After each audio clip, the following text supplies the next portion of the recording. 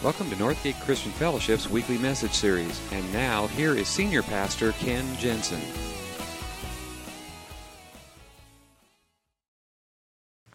We are in the middle of a series that we've entitled Church with a View. And it's all based on God's vision and God's desire for His church. His vision and His mission for His church. Because He wants us to view our lives as individuals. He wants us to view our corporate life as a church body with a vision. He wants us to view our lives differently, to see it with purpose. And as a church, that is vitally important. As an individual, that is vitally important. Because you can go day to day, just going about your own business, and you are missing the point. God has a vision. He has a view and a purpose for your life that He wants you to fulfill. It's what Jesus came to do. It's what He spent 3 years of ministry mentoring and instructing and teaching His followers so that He could turn it over to them, so that they would be co-missioners with Him. This is what it's all about, folks. And it all goes back to the final words that He gave to them. In Acts chapter 1, verse 8, Jesus said this to His followers: "You will receive power when the Holy Spirit comes on you, and you will be my witnesses." That's your life. That's what you're called to do. That's what I am called to do, to be a witness. It's as simple as that. It's not to have 2 cars in my garage, 2 chickens in my pot. No, it's not for any of this. My life is a witness. Your life is a witness. That's what He says here. You'll receive power when the Holy Spirit comes on you, and you will be my witnesses. Starting in Jerusalem, that's the people closest to you. And then in Judea, which is the outer fringes of your relationships, those circle of friends that are kind of on the outside that you kind of know and you relate to, but you don't know real well. And then He really pushes the envelope, because then He says, not only Jerusalem and Judea, but Samaria. Now, I am absolutely sure that when His disciples heard Him say Samaria, every one of them flashed back to an incident that happened earlier in Jesus' ministry. I believe that because it is the only recorded incidents we have in all of the Gospels that Jesus went to Samaria. So when Jesus says you're going to be my witnesses in Jerusalem, right here where you live, in Judea, in the surrounding areas around you, and even in Samaria, every one of them is thinking back to, I remember that time. And the incident is recorded in John chapter 4. And I'd like to have you read this with me, if you would. Open your Bibles and pull it out. John chapter 4, we're going to begin reading in verse 3. And it's kind of a long passage here, so, hang with me. Just follow along. It says, He left Judea and went once more to Galilee. Now, those are 2 different parts of the country. Judea is down in the south. Galilee's more up in the north. But in between them is Samaria. And so it says, now He had to go through Samaria. So He came to a town in Samaria called Sychar, near a plot of ground that Jacob had given his son Joseph. And Jacob's well was there. And Jesus, tired as He was from the journey, sat down by the well, and it was about noon. When a Samaritan came to draw water, Jesus said to her, "Will you give me a drink?" His disciples had gone into town to buy food. The Samaritan woman looked at Him and said, "You are a Jew, and I am a Samaritan woman. How can you ask me for a drink?" For Jews did not associate with Samaritans. Jesus answered her, "If you knew the gift of God and who it is that asks you for a drink, you would have asked Him, and He would have given you living water."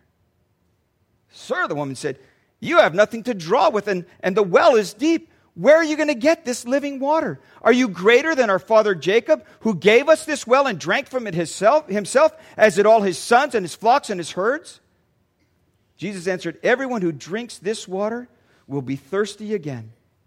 Those who drink the water I give them will never thirst.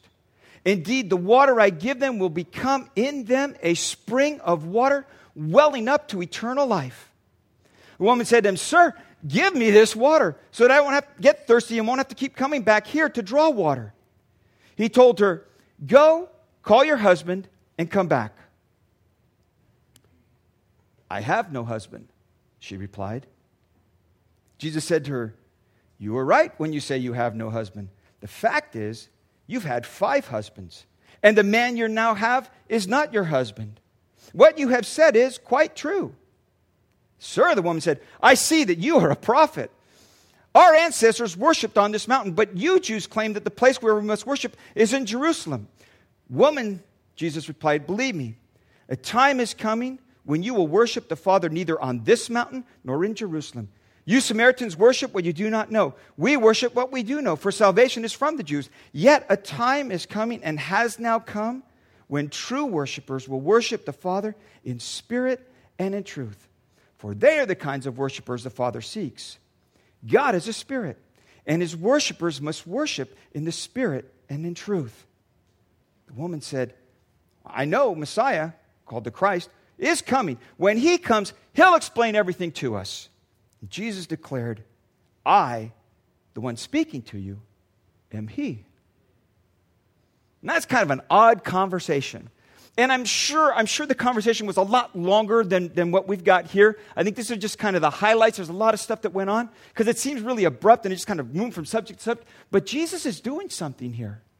You see, he came with a sense of mission. He came to teach people about the Father. He came to teach people about the kingdom of God. He came to point people in that direction and help them find what it is God wanted for their lives. And so when he is conversing with this woman at this well, he's trying to get her to see life is more than what you keep filling it with. There's a greater thirst in you that you don't even realize. And that is the message that he gave to his followers for us to contribute and for us to continue to tell people about. And I think the best way to do that is to learn from the Master. How did Jesus do it? How did Jesus talk to the people that he didn't really know? How did he get to those who really didn't connect with him? Because Samaritans didn't connect with Jews. How did he do that? How could we possibly do that? And I think there's a couple of things here as you read through this. One of the things as you read through all of Jesus' ministry, it's the same thing keeps coming across over and over again. Jesus went out of his way. He went out of his way to meet people where they were. Now you read through the Gospels and you find crowds followed Jesus wherever he went. You know, it didn't take much for Jesus to draw a crowd. He just kind of showed up and people flocked to him. But he wasn't content to just stay where he was and wait for people to come. He also went out of his way. He went places where people were. He went to meet them on their own turf. It says that John tells us that when he was going from Judea to Galilee, he had to go through Samaria. Now that just simply is not true. Geographically, that is not true. Yes, Judea is in the south, Galilee is in the north, and Samaria is kind of in between. But most Jews did not go through Samaria. In fact, they would go out of their way to avoid Samaria. People did not travel through Samaria because it was the animosity between the Jews and the Samaritans was huge. Just absolutely huge. I mean, it would be like the Jews and Palestinians today. It was absolutely huge. First of all, the way that the Samaritans ended up the Samaritans were when the Assyrians in 722 BC came in and overtook the northern kingdom, because Samaria used to be a part of Israel. And when they came in and took over, one of the things that they did was they killed the brightest and best, and they took others and brought them back as slaves to Assyria. And then what they did is they started moving their own people in, so that this would really be a territory of theirs. And what happened over the years is people started intermarrying. There were no true Jews left in Samaria. They were considered by the Jews to be half-breeds. Worse than that was, remember the Maccabean revolt? You've heard about that in history? When the Maccabeans led Israel in a revolt, the Samaritans sided with the Syrians. They sided on the wrong side. They actually became their enemies. And then when it came time to rebuild the temple in Jerusalem, and the Samaritans thought, well, we'll get back in their good graces. The Samaritans actually offered to come and help rebuild the temple in Jerusalem. And the Jews said, no, we don't want anything to do with you guys. We don't need your help. We don't want your help. That's one of the reasons why they're worshiping now on Mount Gerizim. See, all of this stuff has happened. They have all kinds of things that have gone on in their history. And they are just so at each other. They don't want anything to do with each other. And by the way, because of all of that, the Samaritans had some really weird theology. They believed in God, Yahweh, but they believed in all the other gods too. It was just kind of like, whatever God you wanted, that was cool. And so, in every respect, politically, ethnically, geographically, culturally, theologically, they were complete opposites. They had nothing to do with each other. Yet John tells us that Jesus had to go through Samaria. Now, that's a really important point, because Jesus is not traveling the usual roads. He is going out of his way to meet somebody that nobody else would give a time of day to a whole people, to a whole village that nobody else would give any time to at all. Though they had a common ancestry, there was a bitter animosity between these two people. And Jesus went there. In fact, it says he had to go there. He was so compelled by the love of the Father. He was so compelled by the work of the Spirit. He was so compelled by the Father's love within him. He had to go to Samaria. And he went there. And he stops, we're told, at a well. And it's about high noon. And as he's sitting at the well, he sends his disciples into town to go and get some food, which is not going to be an easy task as it is. So he's sitting there at the well all by himself, and out comes a woman. Now, we're told by John, if you go on, that it was about noon when the Samaritan woman came out to draw water. And Jesus said to her, "Will you give me a drink?" Now, there's a couple of really important points there too. It's about noon. See, noon is not when you go draw water. The well is kind of the gathering place. That's where people hung out, That's where people came. And usually it was early in the morning, in the cool of the morning before it started to heat up, or in the cool of the evening for the next day. But you didn't go draw water at the highest, hottest part of the day. And when you went to the well, you kind of went, women were mostly the ones who did that, and they would go in groups for safety's sake. But here's a woman coming at noon all by herself. Now that tells us a couple things about this lady. She's not part of a clique. She doesn't have any friends going with her to the well. She's not doing it at the time of day when everybody else is going to the well. And we find out a little bit later in the story, there's a lot going on in this lady's life. Because see, at the well, that's where you hang out. Because everybody takes a turn drawing the water, and you go in a group. So as you're standing around drawing water and waiting your turn, that's where the news is shared. That's where people talk about what's going on in the village. And it's kind of a small town, so that's where all the gossip hangs out. Kind of like Benicia sometimes. Everybody in town knows everybody else's business, it seems. That's the kind of thing that's going on here. But she's not a part of any of those groups. She's not coming in the morning. She's not hanging out in the evening. She's coming when she knows nobody else is going to be there. Because this woman has a past. And everybody in the town knows her business. And it's just easier to just not be around them. Avoid the embarrassment, because when you walk up and you hear everybody go, "Oh, here she comes." Man, you don't need that. It's just, I'll just go when I know nobody else is. But here's a Jew sitting there. And not only that, he's asking for a drink of water. That is like unheard of. But Jesus has gone out of his way to talk to this woman. Now, I just want to ask you a question this morning. Answer this one for yourself. Who are the Samaritans in your life? Who are the people in your life that you avoid? That you kind of just overlook? That you don't pay any attention for? That you don't have time to hang out with? Because you're too busy and you got your life and you don't really care about those people anyway. So you know what? Who are those people?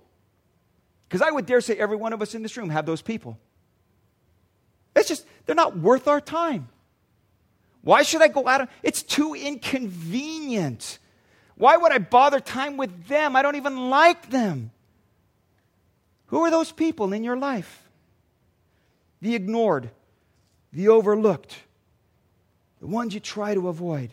And you say to yourself, if I invited them to church, they wouldn't be interested anyway.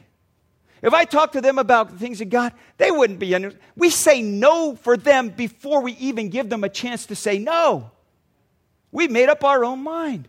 So why even bother? I got to tell you this story. Because our student ministries are learning the same stuff that we are here each Sunday morning. They're going through the same lessons, a little bit different, but the same general principles. And a couple of weeks ago, remember we talked about Matthew and how he wanted so much to have his friends get in touch with the master that he was now following. He wanted to get the friends that he loved come to find the Jesus that he was following. And he went out of his way to invite his friends to a party with Jesus. And Scott was teaching about that in the student ministries class. And one of our sixth graders in that class, and one of the things Scott said was, he said, it is up to you to invite people. It is up to you to invite people to youth group. It's up to you to invite people on Sunday morning. It's up to you. And you know what Scott told him? He said, you know why? Because your parents are scared. So you're going to have to be the ones to do it because they're afraid. One of our sixth graders went home. And after a baseball game, and after practice and everything, he came home and he said, I want to invite one of my friends to church on Sunday. And his parents said, well, we really don't have room in our car, and we try to get there early, and it's just, it just really doesn't work out for you. And they could see on their son, his countenance just kind of dropped. And he said, well, okay, and he went outside and he started shooting baskets out in the driveway. And the parents started feeling like, wow, that wasn't a good answer. And they went outside and said to their son, we gave you the wrong answer. We probably shouldn't have said no. And sixth grader says to his parents, well, that's okay. Pastor Scott says that what you would do anyway. Yeah. And a little child shall lead them. He said that night, at the dinner table, we had a family meeting. And we decided it is our job to fill our car with as many kids as we can. If we have to take 2 cars every Sunday morning, that's our job. And if you want to invite your friends, you do it. And you know what? I got to start inviting my friends. Who in your life do you not care enough about to tell them about Jesus? Who in your life is so avoidable that you don't care where they end up in eternity? Who is too inconvenient for you to spend time with? That is a hard question. It is the question I've been asking myself all this week.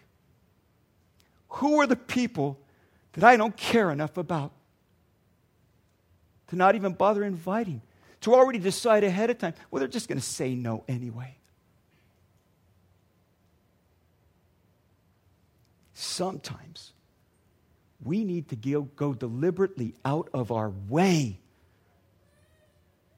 to go out of our comfort zone, to reach people.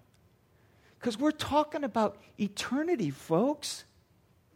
Bill Hybels wrote a book a couple of years ago. It's called Just Walk Across the Room. And he tells countless stories over and over and over again about people who took the time to walk across the room, to walk across a soccer field and talk to a soccer coach, to just story after story. And he says, this is what he says. He says, assuming that the average distance across the room is 20 feet, about 10 steps, what if 10 steps could actually impact eternity? What if 10 steps? What if redirecting a person's forever really is as simple as walking across the room? What if it's just as simple as stepping out of my comfort zone? Do you know, we'll get to it in a minute, a whole village was transformed. A whole city was changed because Jesus went out of his way to talk to one woman at a well. One person. How do you know the one person that you are ignoring or avoiding or had nothing to do with or wouldn't possibly ever invite might be that one? How do you know? Jesus was compelled by his Father's heart, and he went out of his way. And the woman can't believe it. Her answer is, but you're a Jew. You're a Jew, and I'm a Samaritan woman. I know how you Jews feel about Samaritans, and I'm a woman.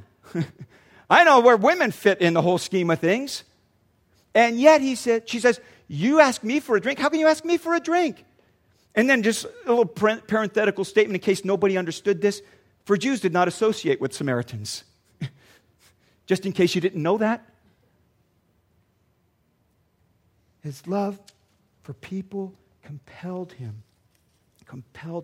And wherever he went and whoever he met, the other thing you find out about Jesus is he always treated people with dignity and respect. He would go out of his way to meet people. He would go out of his way to connect with people. And when he connected with people, he treated them with dignity and respect. Now listen, if anybody had any reason to look down on people, it's Jesus. If anybody had any right to feel superior to everybody around him, it would be Jesus. But he doesn't. In fact, he often takes a place of humility. And notice how he begins the conversation. He begins the conversation out of his own need. He has been traveling. It is hot. It's the hottest part of the day. They're hungry. They are thirsty. They are tired. Jesus is even too tired to walk into town with his disciples to get the food. He stays at the well. And it's out of his own need that he starts this conversation. He says to the Samaritan woman that came to draw water, "Will you give me a drink?" You know what? I think sometimes we try to project such an image that we have got it all together, that we are completely unapproachable. That people look at people in the church and they just seem to have such bright smiles on their faces and everything works out for them and, they never have any problems. I can't get up to that. Jesus relates to her out of a sense of need. And believe me, it was a real need. He really was thirsty. He wasn't just looking for an opening line like, "Hey, what's a beautiful girl like you doing in a place like this?" He's thirsty. And he asks for a drink. And the reason he did it is because he loved people. Jesus loved people. He didn't look down on people. He didn't rate people. He didn't assess people. He didn't try to figure out where in the pecking order they fit, so he knew where he fit with them. He wasn't constantly evaluating where I am in this relationship. He was so confident in who he was and what his mission was about. He could just love people the way that they were. And that's what he did. He just simply loved people. A couple weeks ago, I came across this pastor named Craig Groeschel. He said, just so you understand how much God loves people, he put together a little list. And he said, it's just the ABCs, okay? Just ABCs, people that God loves. Just what he said, we could do the whole 24 letters in the alphabet. 24? 26? He used 3. That's all that matters, okay? So let me just give you, just so you understand how many people, what kind of people God loves. Okay, just starting with the A's, because we have a hard time realizing this. God loves artists and astronauts and aerospace engineers. God loves accordion players.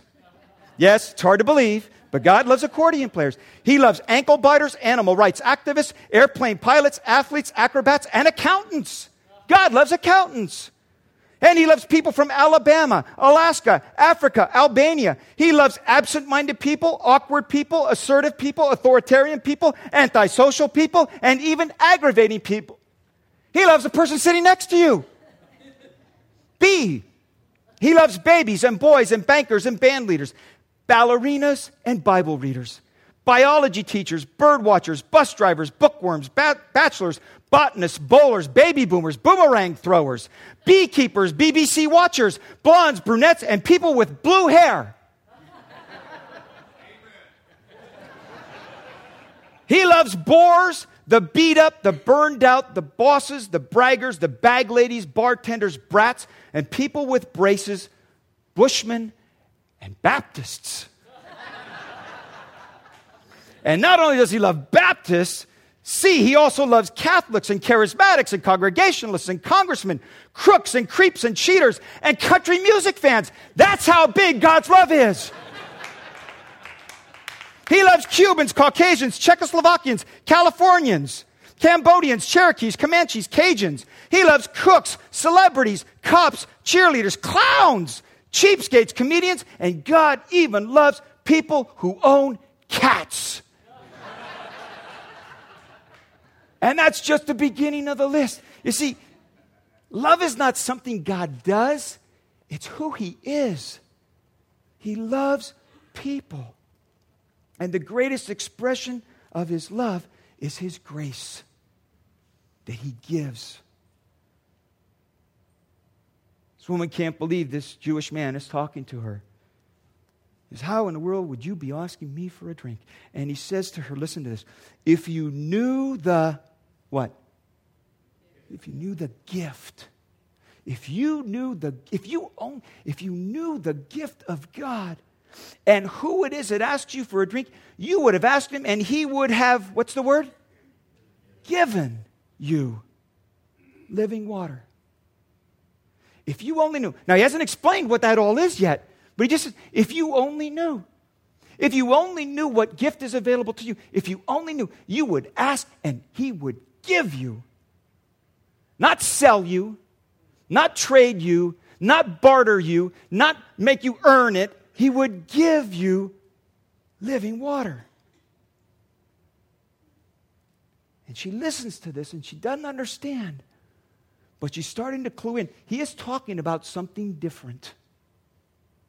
He is talking about something different than just well water. Because you see, living water represented a spring.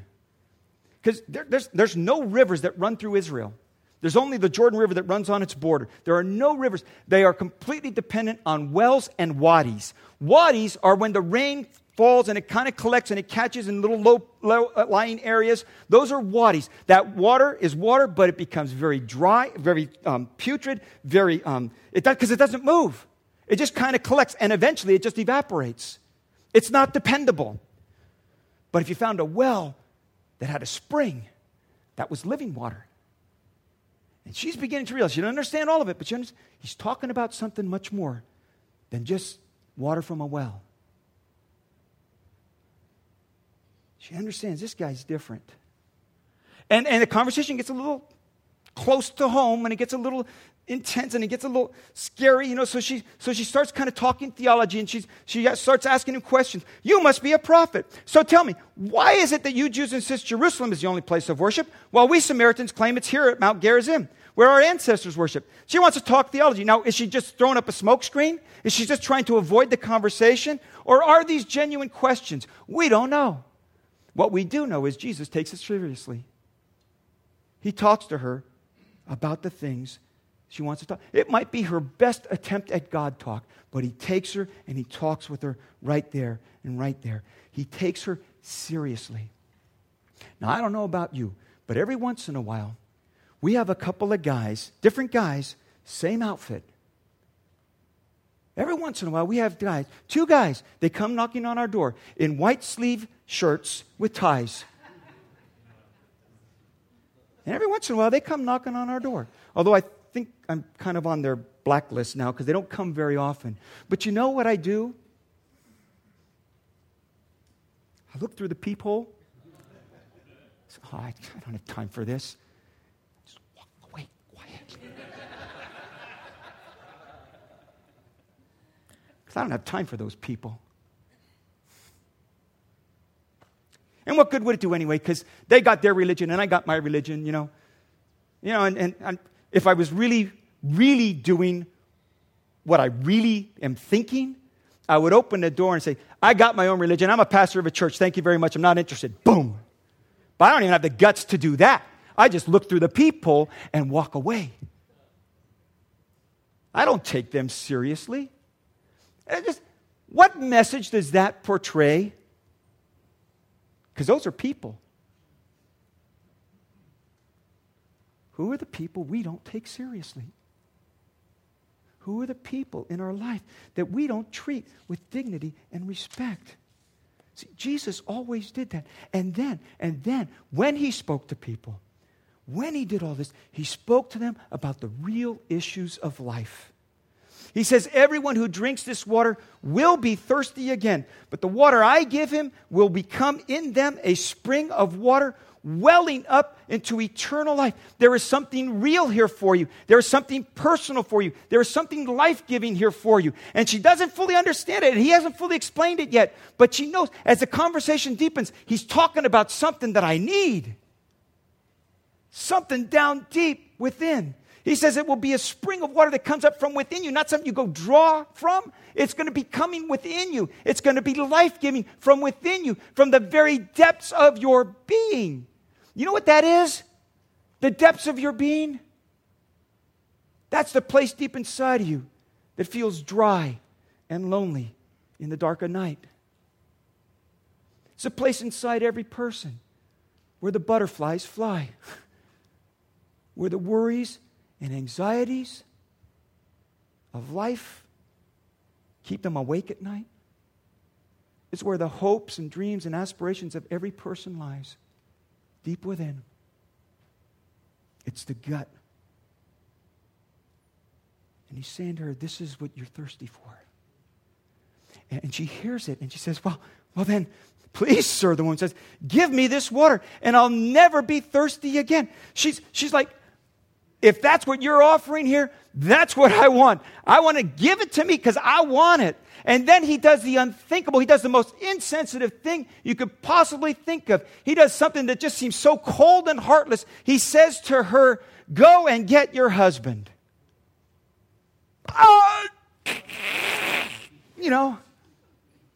Because that's the hurt of her life. That's the part that keeps her coming to this well at noon instead of with everybody else. That's the part of her she doesn't want to talk about. That's the part that she wants to cover up. She doesn't like when other people talk about it. She doesn't want to talk about it with anybody else. That's why she doesn't come when everybody else is there at the well. It's the very thing that is keeping her dry. Life has left her dry, and she is dry trying to fill it with relationships. Because there's something missing in her life, and it has left her dry. And she says to Jesus, I have no husband. And it's just kind of like let's not talk about that. And Jesus says to her, the fact is, you've had 5 husbands, and the man you now have is not your husband.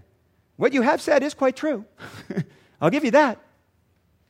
Why does he do that? I mean, you got her on the hook, Jesus. You're reeling her in. Don't you know how to close the deal? Salesmanship 101. The customer is always right. You don't insult the customer. You're trying to close a deal here. Don't you know you just blew the sale? Jesus isn't interested in making a sale. He's interested in giving life. He's not interested in closing a deal. He's talking about somebody's life. And life, real life, is filled with hurts and disappointment and failures and mistakes and feelings of emptiness and loneliness. That's real life.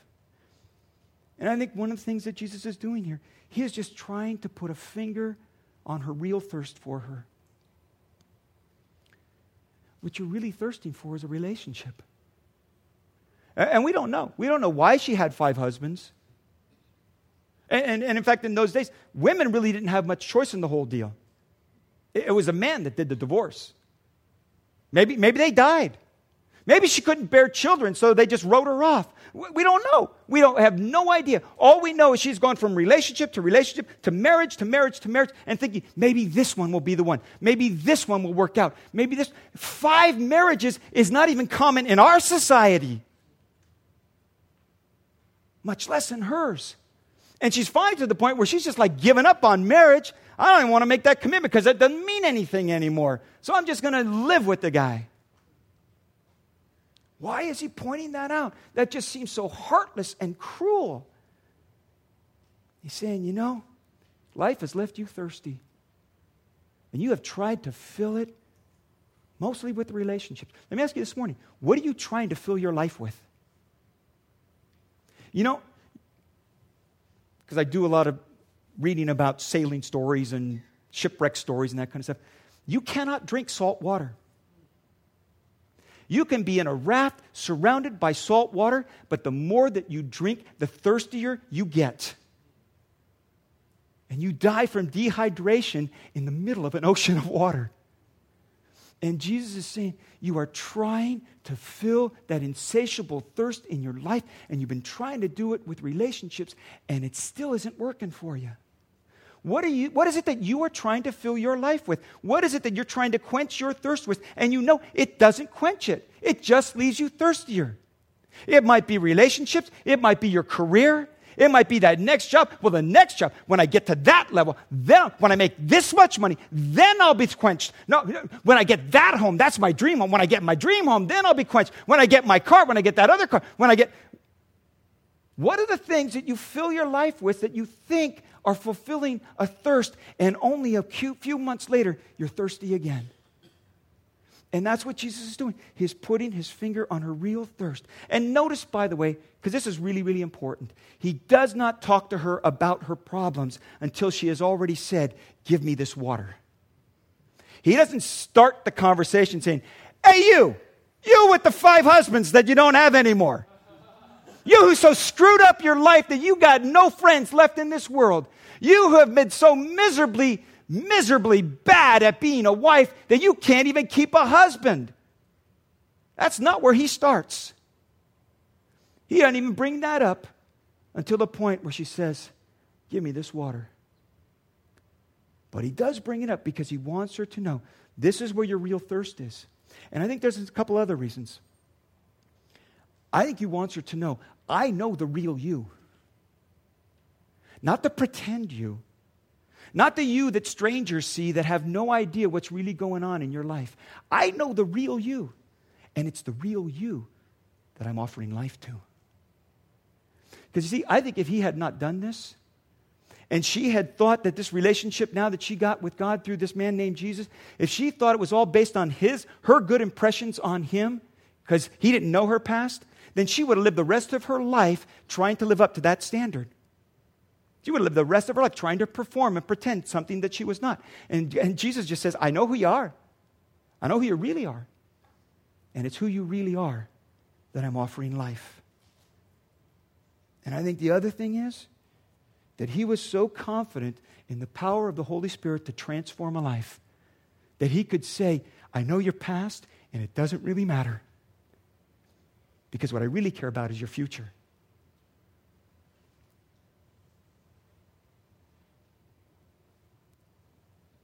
I think the point of the story is there are people in your life that you avoid, that you ignore, that you don't give the time of day to, who are thirsty. Who are thirsty. If only someone would tell them where they could get the drink. What's really interesting in the story is because the story goes on. She goes back into the village, and she goes to his village, and it says that she went in there, and here's what she said. In fact, it says many Samaritans from the village believed in Jesus because the woman had said, he told me everything I did. Now, what kind of witness is that? Because the whole town knows everything she's done. But her point of greatest weakness and failure and greatest thirst is the very thing that becomes her story. And sometimes we try to cover up our past, and we don't want to talk about the bad stuff and those times that we regret and the things that we did, when those are the very things that are so deeply a part of our story that they can be life-changing. So let me ask you this morning as we close, just very, very simply, where has life left you thirsty? Where has life left you thirsty? The things that you are trying to fill it with, but they are not fulfilling. And you keep thinking, well, if I just get one more of those, or just get a couple, if I just advance a little bit, and you get there and you're not satisfied. Where has life left you thirsty? You keep thinking it's the next relationship, the next deal, the next investment, the next job, the next home, the next car, whatever it might be. But you're still thirsty. Jesus came to quench the deepest thirst in your life. And by the way, if you have found that, how in the world can you possibly keep that to yourself? What is it that you are afraid of? That people might think you're spiritual? That people might think you're a fanatic? If you are not a fanatic for God, you missed the point. Because it is about life in Jesus. And it is what the world is thirsting for. And I have found it. And there are people that I don't bother telling about it. How stinking selfish is that? Would you bow your heads with me? Thank you for listening to this week's message. We trust that you'll join us again soon for another uplifting message from Northgate Christian Fellowship, located in Benicia, California.